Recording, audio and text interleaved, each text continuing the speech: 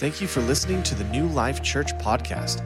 If you need any information about our church, or if you'd like to give online, please visit us at newlifekingman.com. Amen, amen. You can be seated this morning. Hallelujah. Amen. We want to take a moment and greet everybody that's here. We are so glad that you are joining us today. We want to welcome everybody that's joining us online. We are glad for you and we appreciate you. We also want to release all the youth today. So high school, junior high, you're free to go with Alex out into the youth room and you guys will have your service there. Amen. It is good to be in the house of the Lord. I want to just reiterate a couple announcements and just kind of emphasize them. First of all, I just want to remind all the men about tonight's Momentum Night. We want you to come out. This is kind of a informal time of building relationship and fellowship. Not a lot. In other words, it's not this grand plan. We're just getting together because men need to build relationship. Can you say amen? You know what? We women do really good at that. How many know what I'm talking about? You women seem to just gravitate towards one another and you kind of go together everywhere. Men, we don't do that so well. And so we have to be a little more deliberate. And so we want to set an opportunity for you to come together and just to get to know some guys that you may not know, fellowship with them, and just build relationship with them. So that'll be at 5 in the youth room. And then also, just want to real quick encourage everybody that if you're looking for a really good Bible study, Johanna's class on Psalm 119 is going to be a good one. That's going to be on Sunday at 9 o'clock in room 5, starting March 19th. So I believe March 19th is next week. So you could sign up for that in the foyer. And then also, I just want to remind everyone about Love on Kingman, a new ministry that we have started. This is a ministry to Kingman, amen. And so what we're doing in that ministry, as we've said before, we're identifying certain people groups and areas of our community that are in need, and then and there's our it went there, but it's not on here. I'm seeing, where is it? We got a new slide for it. Anyway, it's not, there it is, there we go.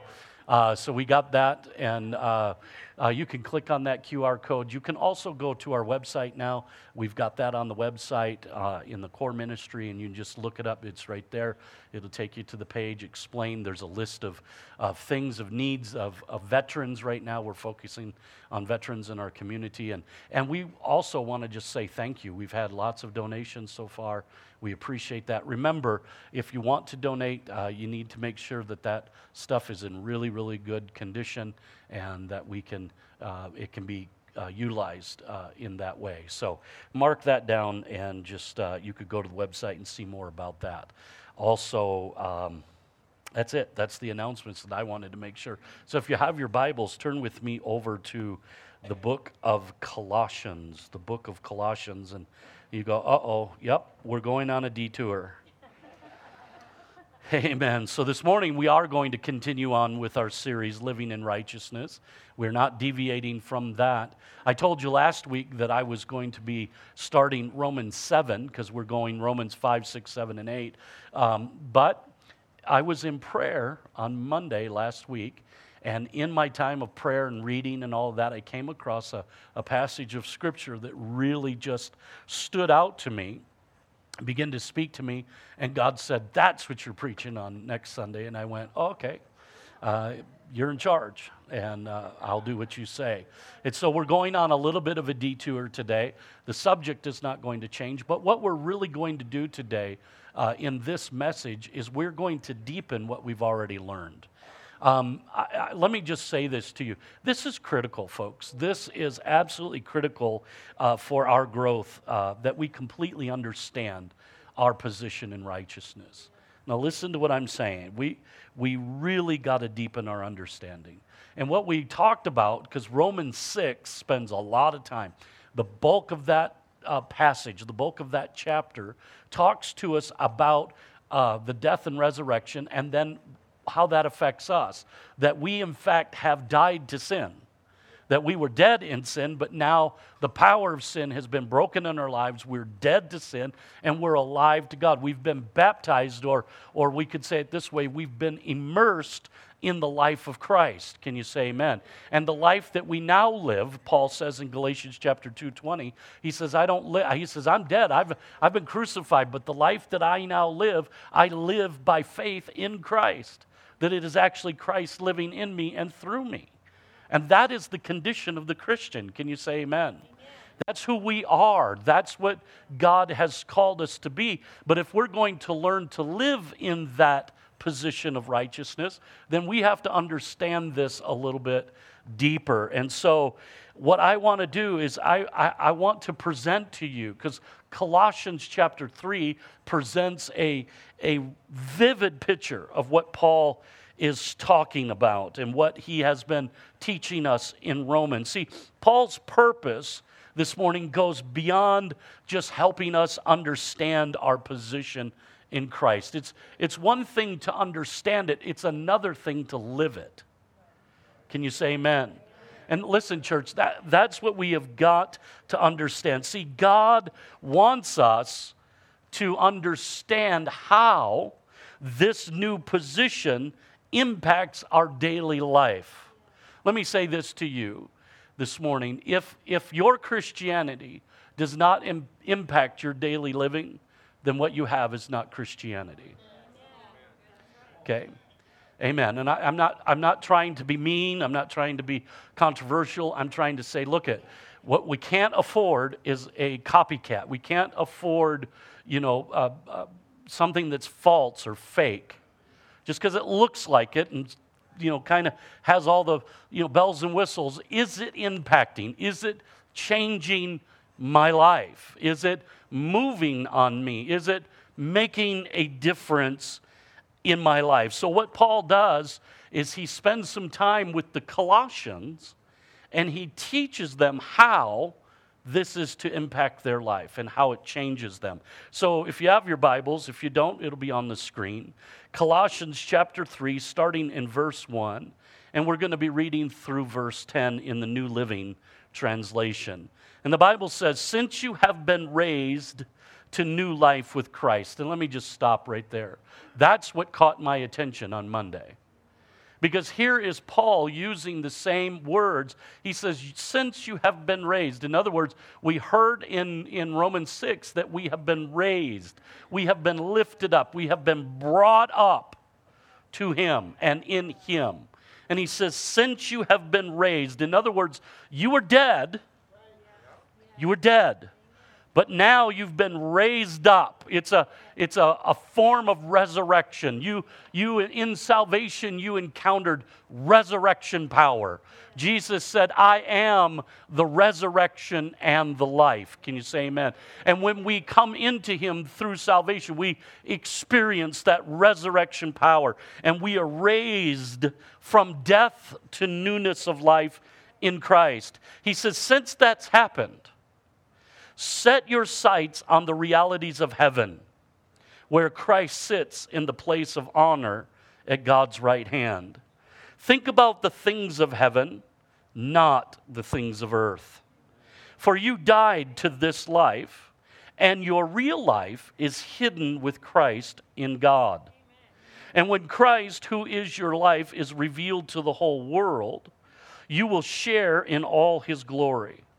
So, put to death the sinful, earthly things lurking within you. Stop right there for a moment. It's possible to have the position of righteousness in salvation and still have sinful things lurking in you that you have to put to death. Okay. Now look at, we are righteous.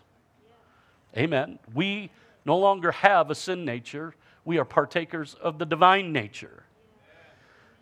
But sometimes we got some little things running around that we got to deal with. Amen. He says, have nothing to do with sexual immorality, impurity, lust, and evil desires. Don't be greedy, for a greedy person is an idolater, worshiping the things of this world. Because of these sins, the anger of God is coming. You used to do these things when your life was still part of this world. But now is the time to get rid of anger, rage, malicious behavior, slander, and dirty language. And dirty language. And dirty language. And dirty language. And dirty, I'm not stuck. You say, why are you focusing on that? Because I'm saying it for me, dirty language. You got to get rid of it. So easy to slip into that stuff, isn't it? So easy. But what does he say? Stop. That's not who you are. That's not how you're supposed to talk. Don't lie to each other. No way. Would we lie to one another? No. You're lying. No, I'm just teasing. Teasing. Don't lie to one another, each other. For you have stripped off your old sin nature and all its wicked deeds. That sin nature got stripped off. Stripped off. So now he says, and I'm going to read between the lines, don't run around naked, put on your new nature. That was that part about running around naked, that was me adding. It makes sense. If you don't have the old nature on, if that was the old clothing it's stripped off, and you haven't put on the new, anyway, put on your new nature and be renewed as you learn to know your Creator and become like Him. Now listen, this is where it all begins. Now, I don't want that statement to take anything away from salvation. Listen to what I'm saying. We are saved. If you have come to Christ by grace through faith, you are saved. Free of charge. You cannot work for it. You cannot labor for it. You cannot win it. You can only receive it. That grace has been given to you. It's completely free. And that's not what I'm talking about. So when I say it starts here, what I'm talking about is this new life. The practice of this new life starts right here in this passage of Scripture. See, the transformation that we so desire, going from a life that is filled with questions with no answers, problems with no solutions, chaos with no peace, torment with no freedom, and hurt with no healing, to a life that is filled with love, joy, peace, strength, hope, victory, all those things begins in this passage.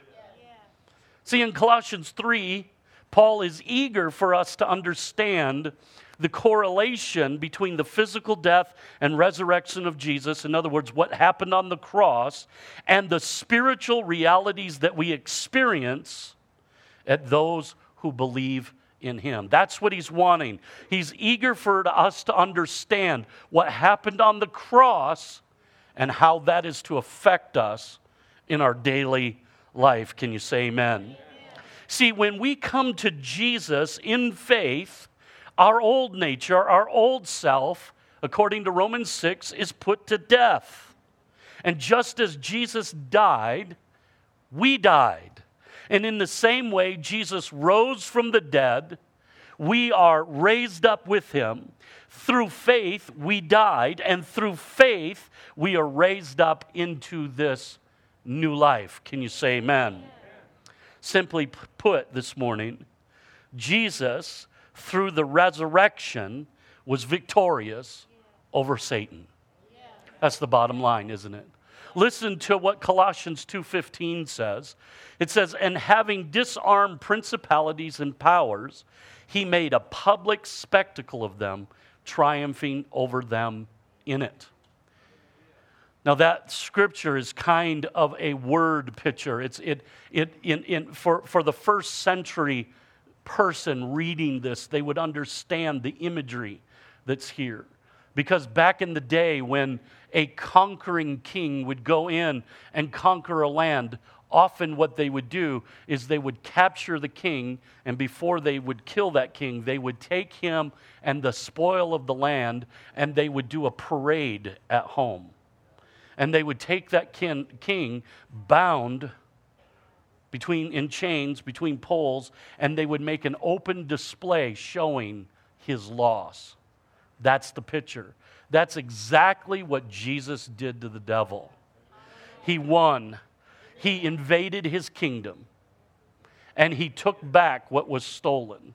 And he came and he overcame the devil. He overcame death, hell, and the grave. He went into hell and he got the keys. And he came back and he disarmed the powers and principalities. And he made a public display. And that which was taken away from us, that which the devil had stolen from us, he has restored it to us.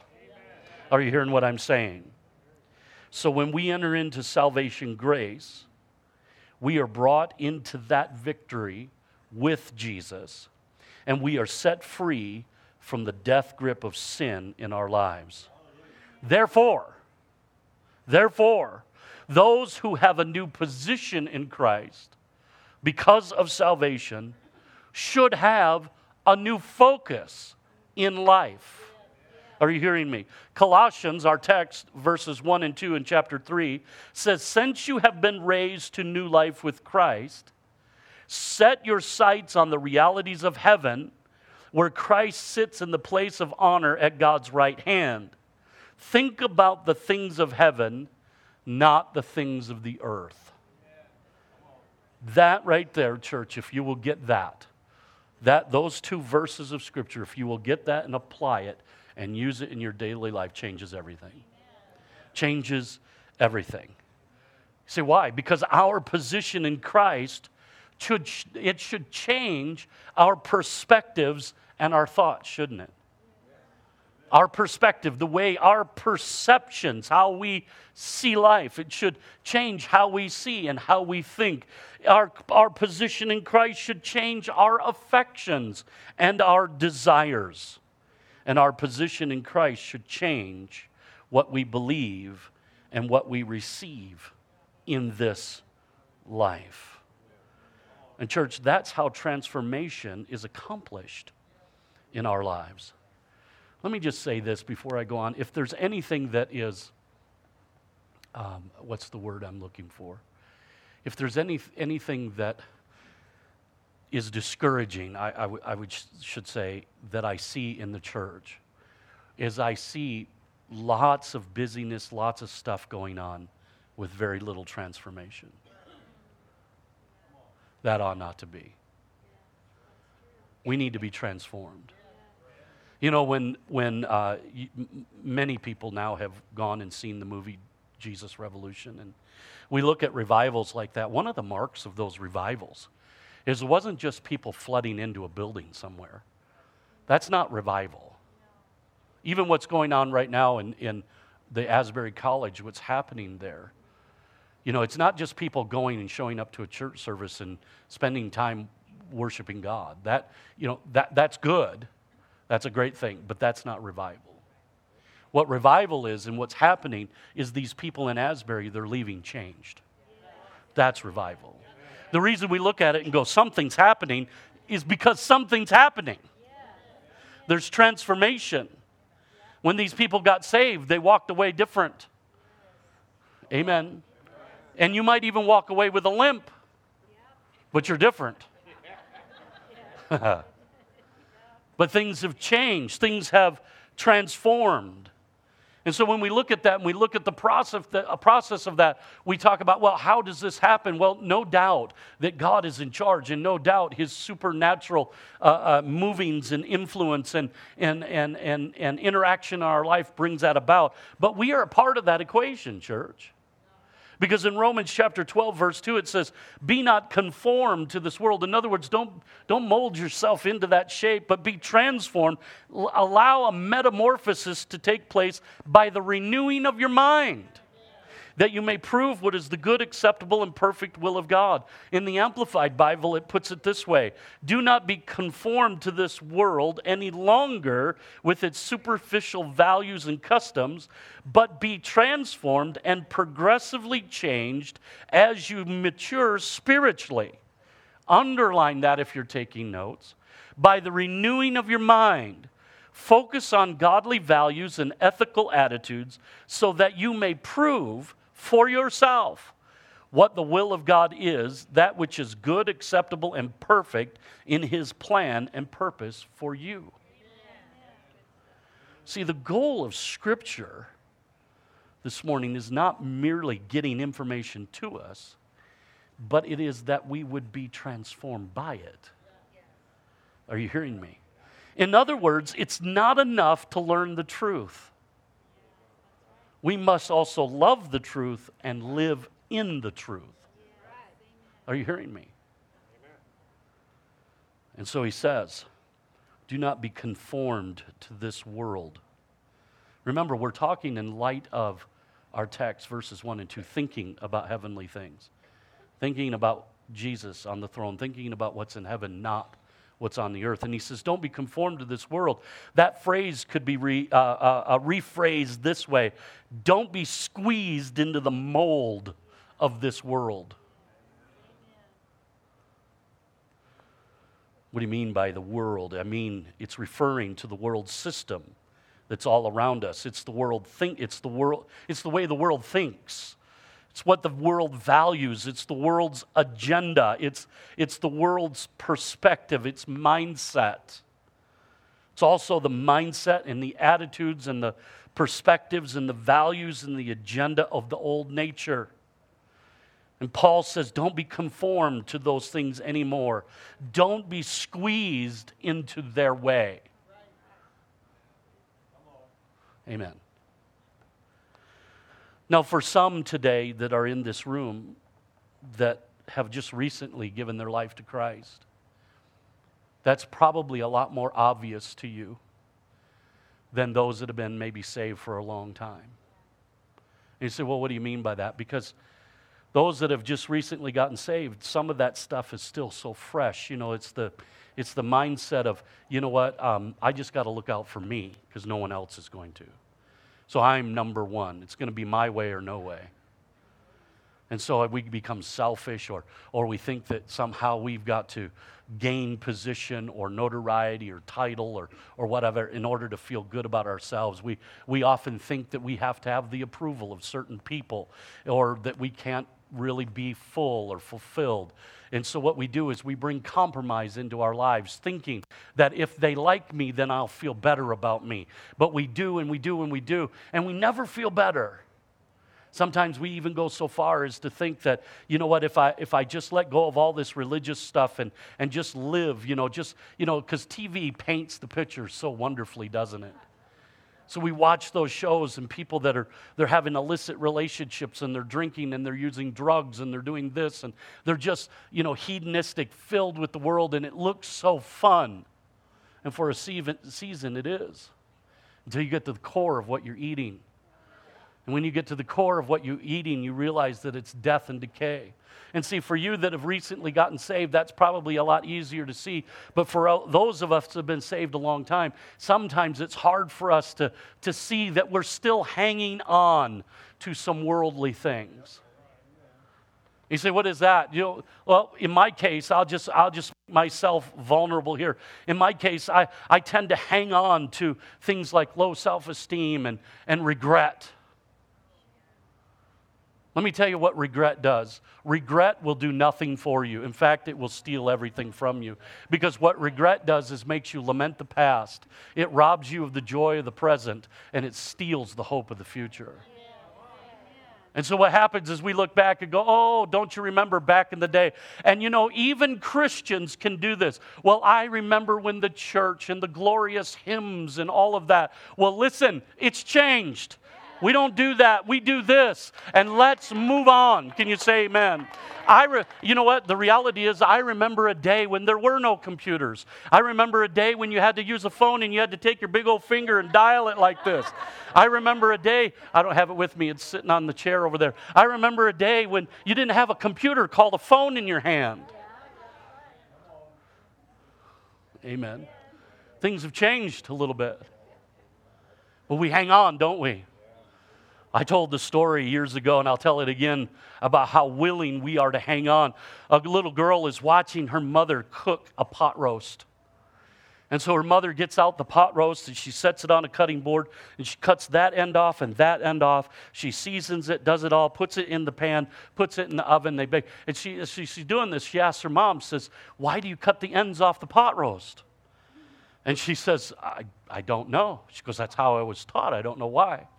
She goes, "You need to ask Grandma." So a week goes by and she's there with Grandma and she says, "Grandma, I watched my mom cook a pot roast and she cut the ends off. Why?" And Grandma goes, I don't know. I don't know. You might have to ask your great-grandma." She goes to great-grandma and says, "Why, when you cook a pot roast, why do you cut the ends off?" And great-grandma says, "We had a pan that was too small, so I had to make the meat smaller." But now we're hanging on to it as, this is how you cook a pot roast. You have to cut the... And it's like, wow, what in the world? Why are we hanging on to such things? That's benign and silly, and I know that, but it becomes something else when we hang on to tradition and religion, when we hang on to things that aren't true, because somewhere somebody told us. But what did the Word say? Well, I have no idea what the Word says, but Pastor so-and-so said. Well, what does Pastor so-and-so know?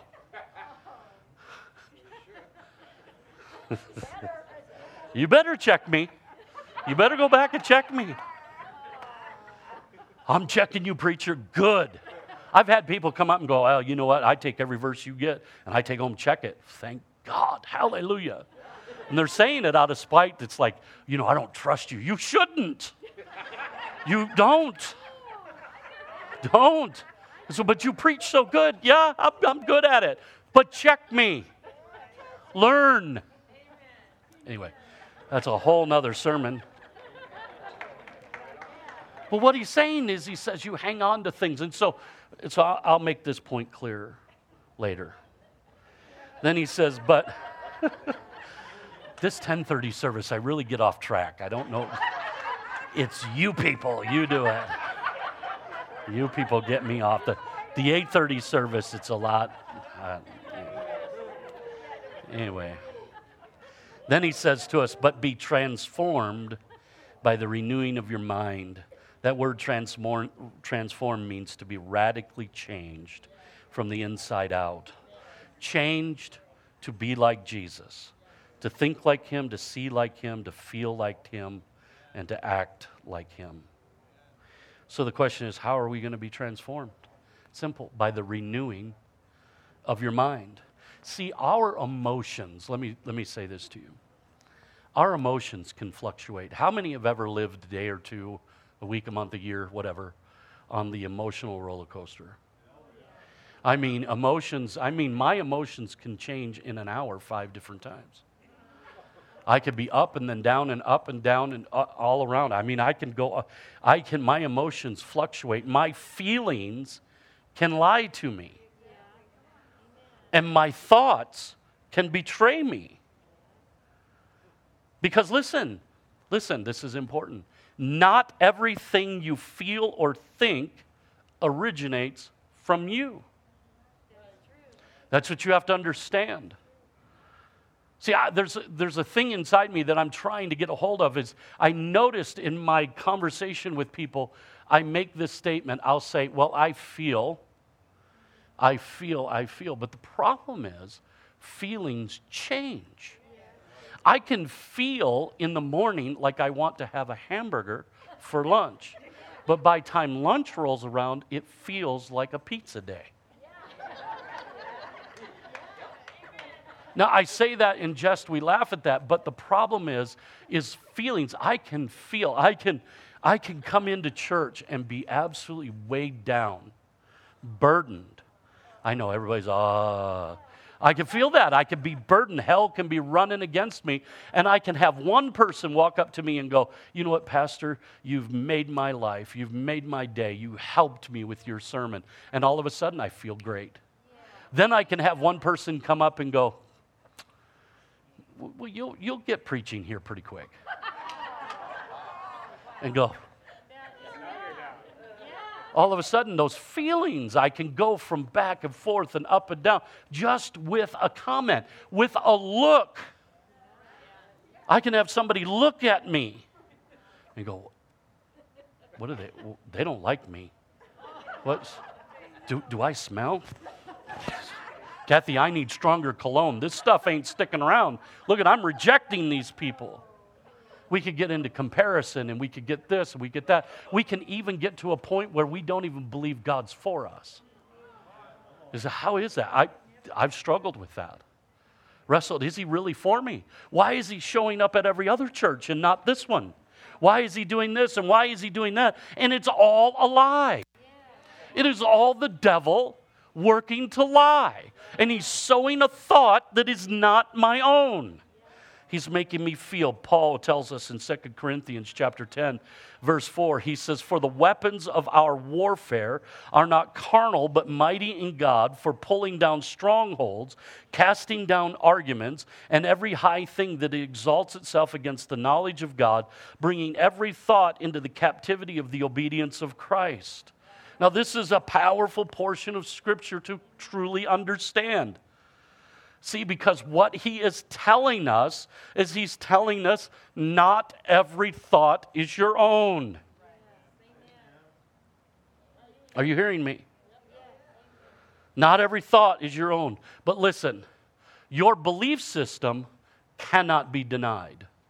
Your emotions will lie, your feelings will lie, your thoughts will lie, but your belief cannot be denied. And the reason is our belief system is at the center of our thought life. Every thought, whether it is ours or not, goes through the filter of what we believe. See, because the mind is at the center of the driving force of our Christian lives. Proverbs puts it this way, as a man thinks in his heart, so is he. That's why Paul spends this time saying, the renewing of your mind means that you must discipline or train your mind to have God's thoughts and God's beliefs. See, the problem is we many times misunderstand the difference between discipline and punishment. And I'll go on a little bit of a bunny trail for parents in this place. Okay, we often say, well, I got to discipline my kids. You know, he got a spanking. I was disciplining him. Or you know what, I took his phone away. He's disciplining. Or I gave him a timeout or sent him to his room. That's discipline. That's not discipline. That's punishment. That's consequences for actions. And in parenting, there are both logical and natural consequences. A logical consequence is this: clean your room or you're going to be grounded for a night. That's a logical consequence. A natural consequence is get your bike and bring it into the garage. Next day he doesn't, and his bike is stolen. That's a natural consequence. So we work with both natural and logical consequences. That's called punishment. But the Bible tells us, train up a child in the way he should go, and he will not soon depart from it. Or when he's older, he will not depart from it. And the reality is that word train means discipline. Discipline is training. When you discipline your mind, you train your mind. You train your mind. You train yourself to think. See, we used to think like slaves. That was the problem with the children of Israel. They come out of Egypt, and the reason they're complaining at every turn is because under slavery, even though the provision was meager, they never had to worry about the provision.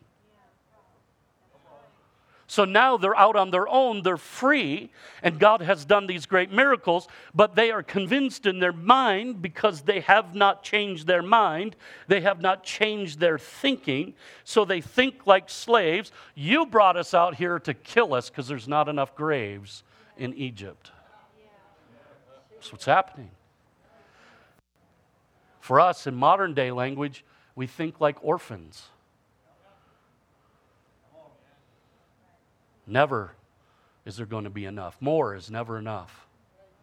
I got to protect what I have. I got to guard it. God says, give it away. Give it all away. No way. Can't do that. No. We get in arguments. I'm going to get really controversial. Okay, can I do this? I didn't in first service, but I'm going to do here. We get in arguments over the tithe. Is the tithe biblical? Is it New Testament or Old Testament? Is it curse-based or is it blessing-based? Is it the tithe? What is it? Should we give to the church? Them nasty preachers just getting rich. And we argue over it. God says this. Let's just listen to what God says. God says in Proverbs chapter 3, verse 10, honor me with all your possessions and the first fruits of your increase. And then your barns will be filled and your vats will overflow with new wine. Has nothing to do with tithe. Didn't you notice he didn't even say tithe in it? What he said is honor me. Then we go back into the New Testament, and here's this little widow woman going to the treasury of the temple and giving into a very corrupt system. Everything she has, and Jesus is watching it, and he gives her an everlasting blessing. He didn't look at her and go, take those 2 pence out and go give it to the church down the road. He said, put it there, and I'll bless you, and I will deal with them later. Because it's the heart. The mind has been changed. I'm giving it away. I give. Why? Because God says give and it shall be given to you, blessed down, shaken together, and running over. I change my mind. I think differently. I'm not a failure. Why? Because I'm not done yet. My race is not over. I might be in last place, but how many have seen people in last place come in first? Look at, the reality is the race ain't done. The only way you can fail is to quit the race. I'm lost. Hang on. We need to discipline our mind. We need to have God's thoughts and God's beliefs. See, our convictions must be rooted and grounded in Scripture. Our belief system must be firmly established in the Word of God. And we must have eternal perspective so that we can see and access the life He wants to give us. Church, I say that and it's so easy. But look at when I say this to you, we've got to take Scripture serious. We've got to take, and you know, I know I've done it. I've said to people, well, you know, just, it's not really the quantity, it's the quality. Well, I'm going to kick that out. That's no longer. Now, you imagine you're sitting at, I invite you over to my house for dinner. I say, yeah, come on over. I'm going to make spaghetti. And I really do. I have an aunt that married into an Italian family, and she learned from her mother-in-law, and her last name was Provenzano, so you just know it's really good. She learned how to make Italian spaghetti sauce. So she taught me. And I make really good spaghetti sauce. So I'm going to have you over for dinner for spaghetti sauce. Now, okay, Shannon. So I have you over, and imagine I sit you down at the table, I put this giant plate in front of you, and I get one spaghetti noodle and a couple drops of spaghetti sauce, and I look at you and I say, Pat, it's not the quantity, it's the quality. It'll be the best 2 drops of spaghetti sauce you'll ever have and the best noodle you'll ever have. You'll probably look at me and go, something's up. Something's wrong with this picture. But see, that's what we do, is we take the Scripture and we take it in drips and drabs and we pull out our little daily bread Scripture and we read it and we go, I've read the Bible. No, we have not. Now, don't want to make anybody mad. What we have to do, because one Scripture can feed you for a long time, one verse, but you have to take that verse in prayer and in meditation. The thing is, what we're doing is marking time. For God so loved the world, He gave His only begotten Son. Whoever believes in Him should not perish but have everlasting life. Yeah!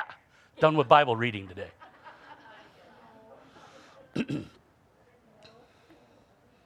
We need to be grounded in Scripture. How do we do that? So go look back. Look back at 2 Corinthians 10:4. I want to take something else out of this. For the weapons of our warfare are not carnal, but they're mighty in God to the pulling down of strongholds, casting down arguments, and every high thing that exalts itself against the knowledge of God, bringing every thought into captivity to the obedience of Christ. Look at this word, arguments. So we're talking about this thing of thinking, right? Disciplining our mind. So you know what the word arguments means? It literally means this: thoughts, reasonings, imaginations, conclusions, opinions, and deliberations. Do you know all of that goes on in your mind? You have thoughts, you reason, you have imaginations, I've told you before, remember I've talked to you before, how that I would be in a service and imagine myself being in a fight with Pastor Howard back in the day.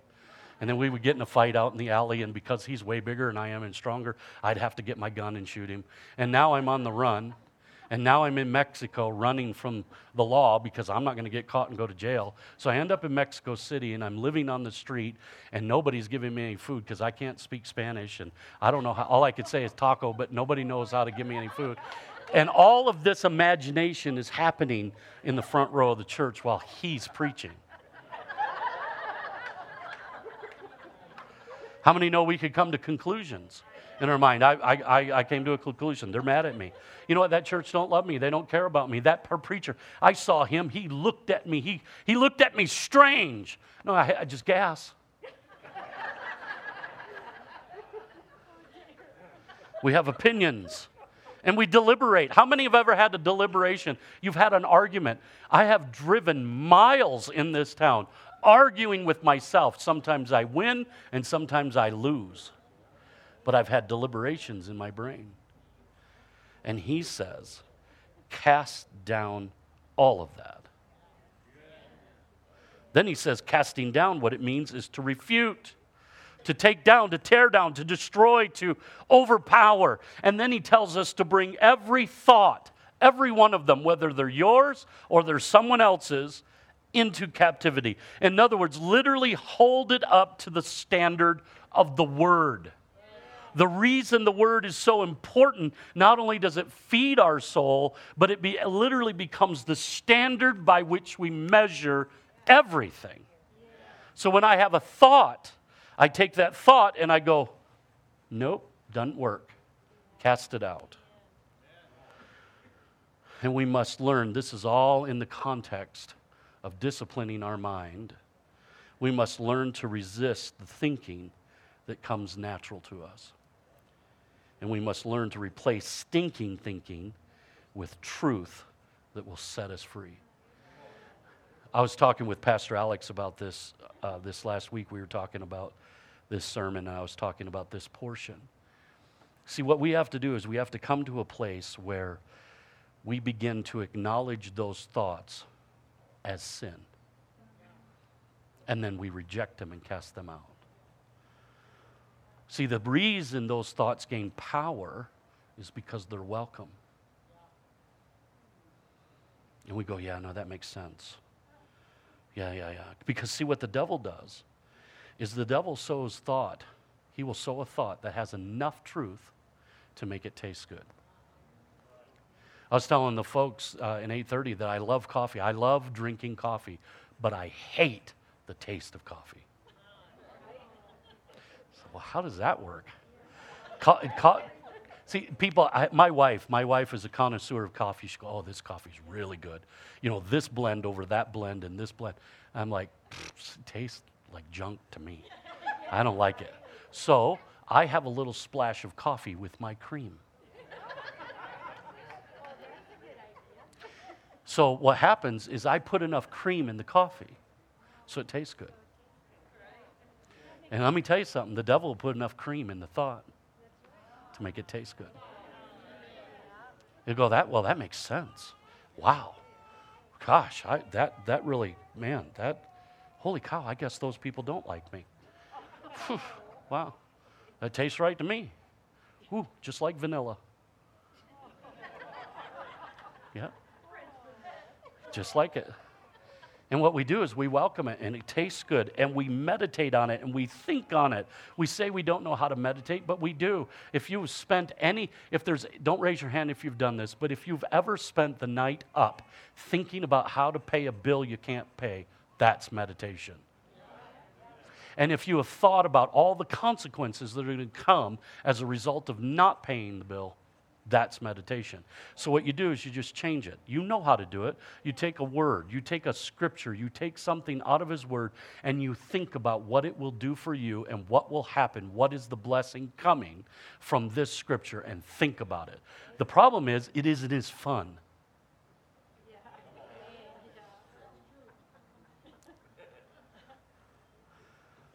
It would be said that scripture This is hot off the press, man. This is good. This is God right here. It's an acquired taste. Because, I know, God. It's silly, isn't it? But it's true. Scripture is spiritually discerned. Some people don't read Scripture because they go, oh man, I just don't have time to read Scripture. I don't have time. Do you know why? Because Scripture is a living book. It's alive. And Scripture will get inside, and what will happen is it will bring a conflict. And that's what you don't have time for. Because Harry Potter, you can read that all day long. You can read The Hobbit and convince yourself, hey, J.R.R. Tolkien was saved, so hey, I'm reading close to the Bible. It's, good old versus evil. Come on. I know. There's no conflict in it because it's not alive. And so what we do is, I don't got time for that. Or we say things like this, I don't understand it. Well, the reason you don't understand it is because you have not had enough time in it. And it takes time to get it. And so what happens is you have to feed your spirit. Whether you know it or not, when you read the Bible, your spirit is being fed, whether you sense it or not. Are you hearing what I'm saying? So he tells us, set your sights on the realities of heaven. Look there. Think about the things of heaven and not the things of the earth.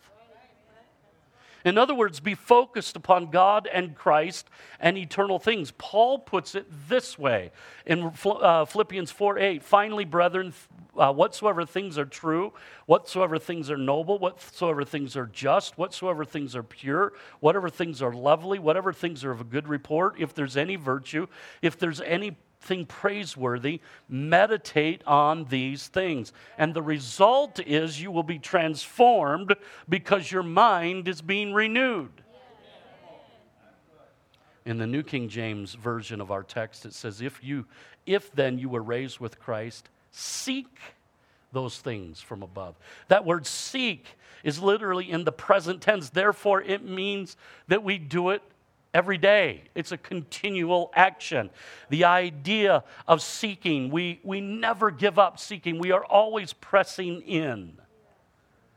And the result is we end up rearranging our lives to fit where He is, not where we are. And not only are we to seek those things which are above, but we are to set our mind on things above. Our minds are to be focused on things that matter instead of the things of this earth. Are you hearing me? So as we close today, I know I've spent most of my time, this literally could be a series within a series, but I want to just very quickly, we're probably about 3 minutes out and we'll be done. But I want to mention a couple other things that this passage tells us. Now, we're to set our minds. We're to think on heavenly things and not earthly things. But then also, he tells us that what we're to do is we're to put to death sinful earthly things lurking within us. See, church, one of the only ways that you can really do that is by this idea of having a clear mind, of having a renewed mind. See, when our minds are not renewed, we cannot recognize. Because there are certain things that are obvious. Big things. Don't lie, don't cheat, don't steal, none of that stuff. We get that. But then there are other things. You know, there's a verse of Scripture that says this, whatever is not of faith is sin. And it says this, to him that knows to do right and does it not, to him it's sin. And so, see, somewhere along the lines you say, well, now you're talking about sin again. Are you talking about my nature? No. I'm talking about growth. I'm talking about how you walk out this righteousness. That what happens is that you walk in faith. To be honest with you, faith is tough. It's a fight. Because we have to trust. We have to believe. And we have to act on what we believe. And we have to, faith is seeing something in our future that only makes sense in the reverse. We love hindsight because it's 2020. We don't necessarily like foresight. And so what we have to do is that faith, that's walking that out every day, going, God, I trust your word. You said you'll provide. The bill's coming due today at 5. They're shutting the electric off at 5 today. Well, for Shadrach, Meshach, and Abednego, they had to get in the fire before Jesus showed up. For Daniel, he was in the lion's den before the Lion of Judah came into the lion's den and shut the mouths of the lions. There's other scriptures, other stories that tell us that victory preceded them. Sometimes it came after. We don't always understand the timing and the workings of God, but we understand that He's faithful and that He comes. And so what we have to do is we have to put to death those sinful things, those luxuries of fear, luxuries of doubt and unbelief, the luxuries of sin. Then he goes on, he says, get rid of anger and rage and malicious behavior and slander and dirty language. In other words, clean up how you're actually responding to the world around you. He said, put on the new nature. Put it on. Man, I remember when Andy was really little, we used to always call Andy our clothes horse because Andy loved getting dressed up. He loved wearing a suit and tie and all. And I've got pictures. He's really cute. And he always did it. And if we ever got him new clothes, he'd put them on, he'd proudly display them in the kitchen. And that's what God's saying. Put on your new nature and walk with dignity. And then he says, be renewed. All of this brings us to a place where we're renewed to know who our Creator is so that we could be like Him. Does that make sense this morning? Why don't you bow your heads with me? Father, we thank you, God. We thank you, God, for your goodness today. We thank you that you have seen fit to teach us truth. I pray today for every person that's in this room and everyone that's watching online. Father, I pray that this revelation, God, would get a hold of our hearts, God, that we would begin to apply it to our lives, God, that we would meditate on it, Lord, that we would spend that time thinking that through, God, that we would, in fact, put our minds on things in heaven and not on things in the earth. Lord, that we would discipline our minds, that we would reject what comes from the enemy, God, and that we would stand in your glory, God, and in your favor. And Father, I thank you, and I give you glory and honor in Jesus' name. Amen. I'm going to ask if our prayer team would come right now, just up here. If you have a need of any kind, come on up. Let our prayer team minister to you. For the rest of you, we're going to let you go today. I want you to have a great, wonderful afternoon. Enjoy yourself. Next week, we're hoping to be on Romans 7. We'll see if God wants us to. God bless. Have a great day.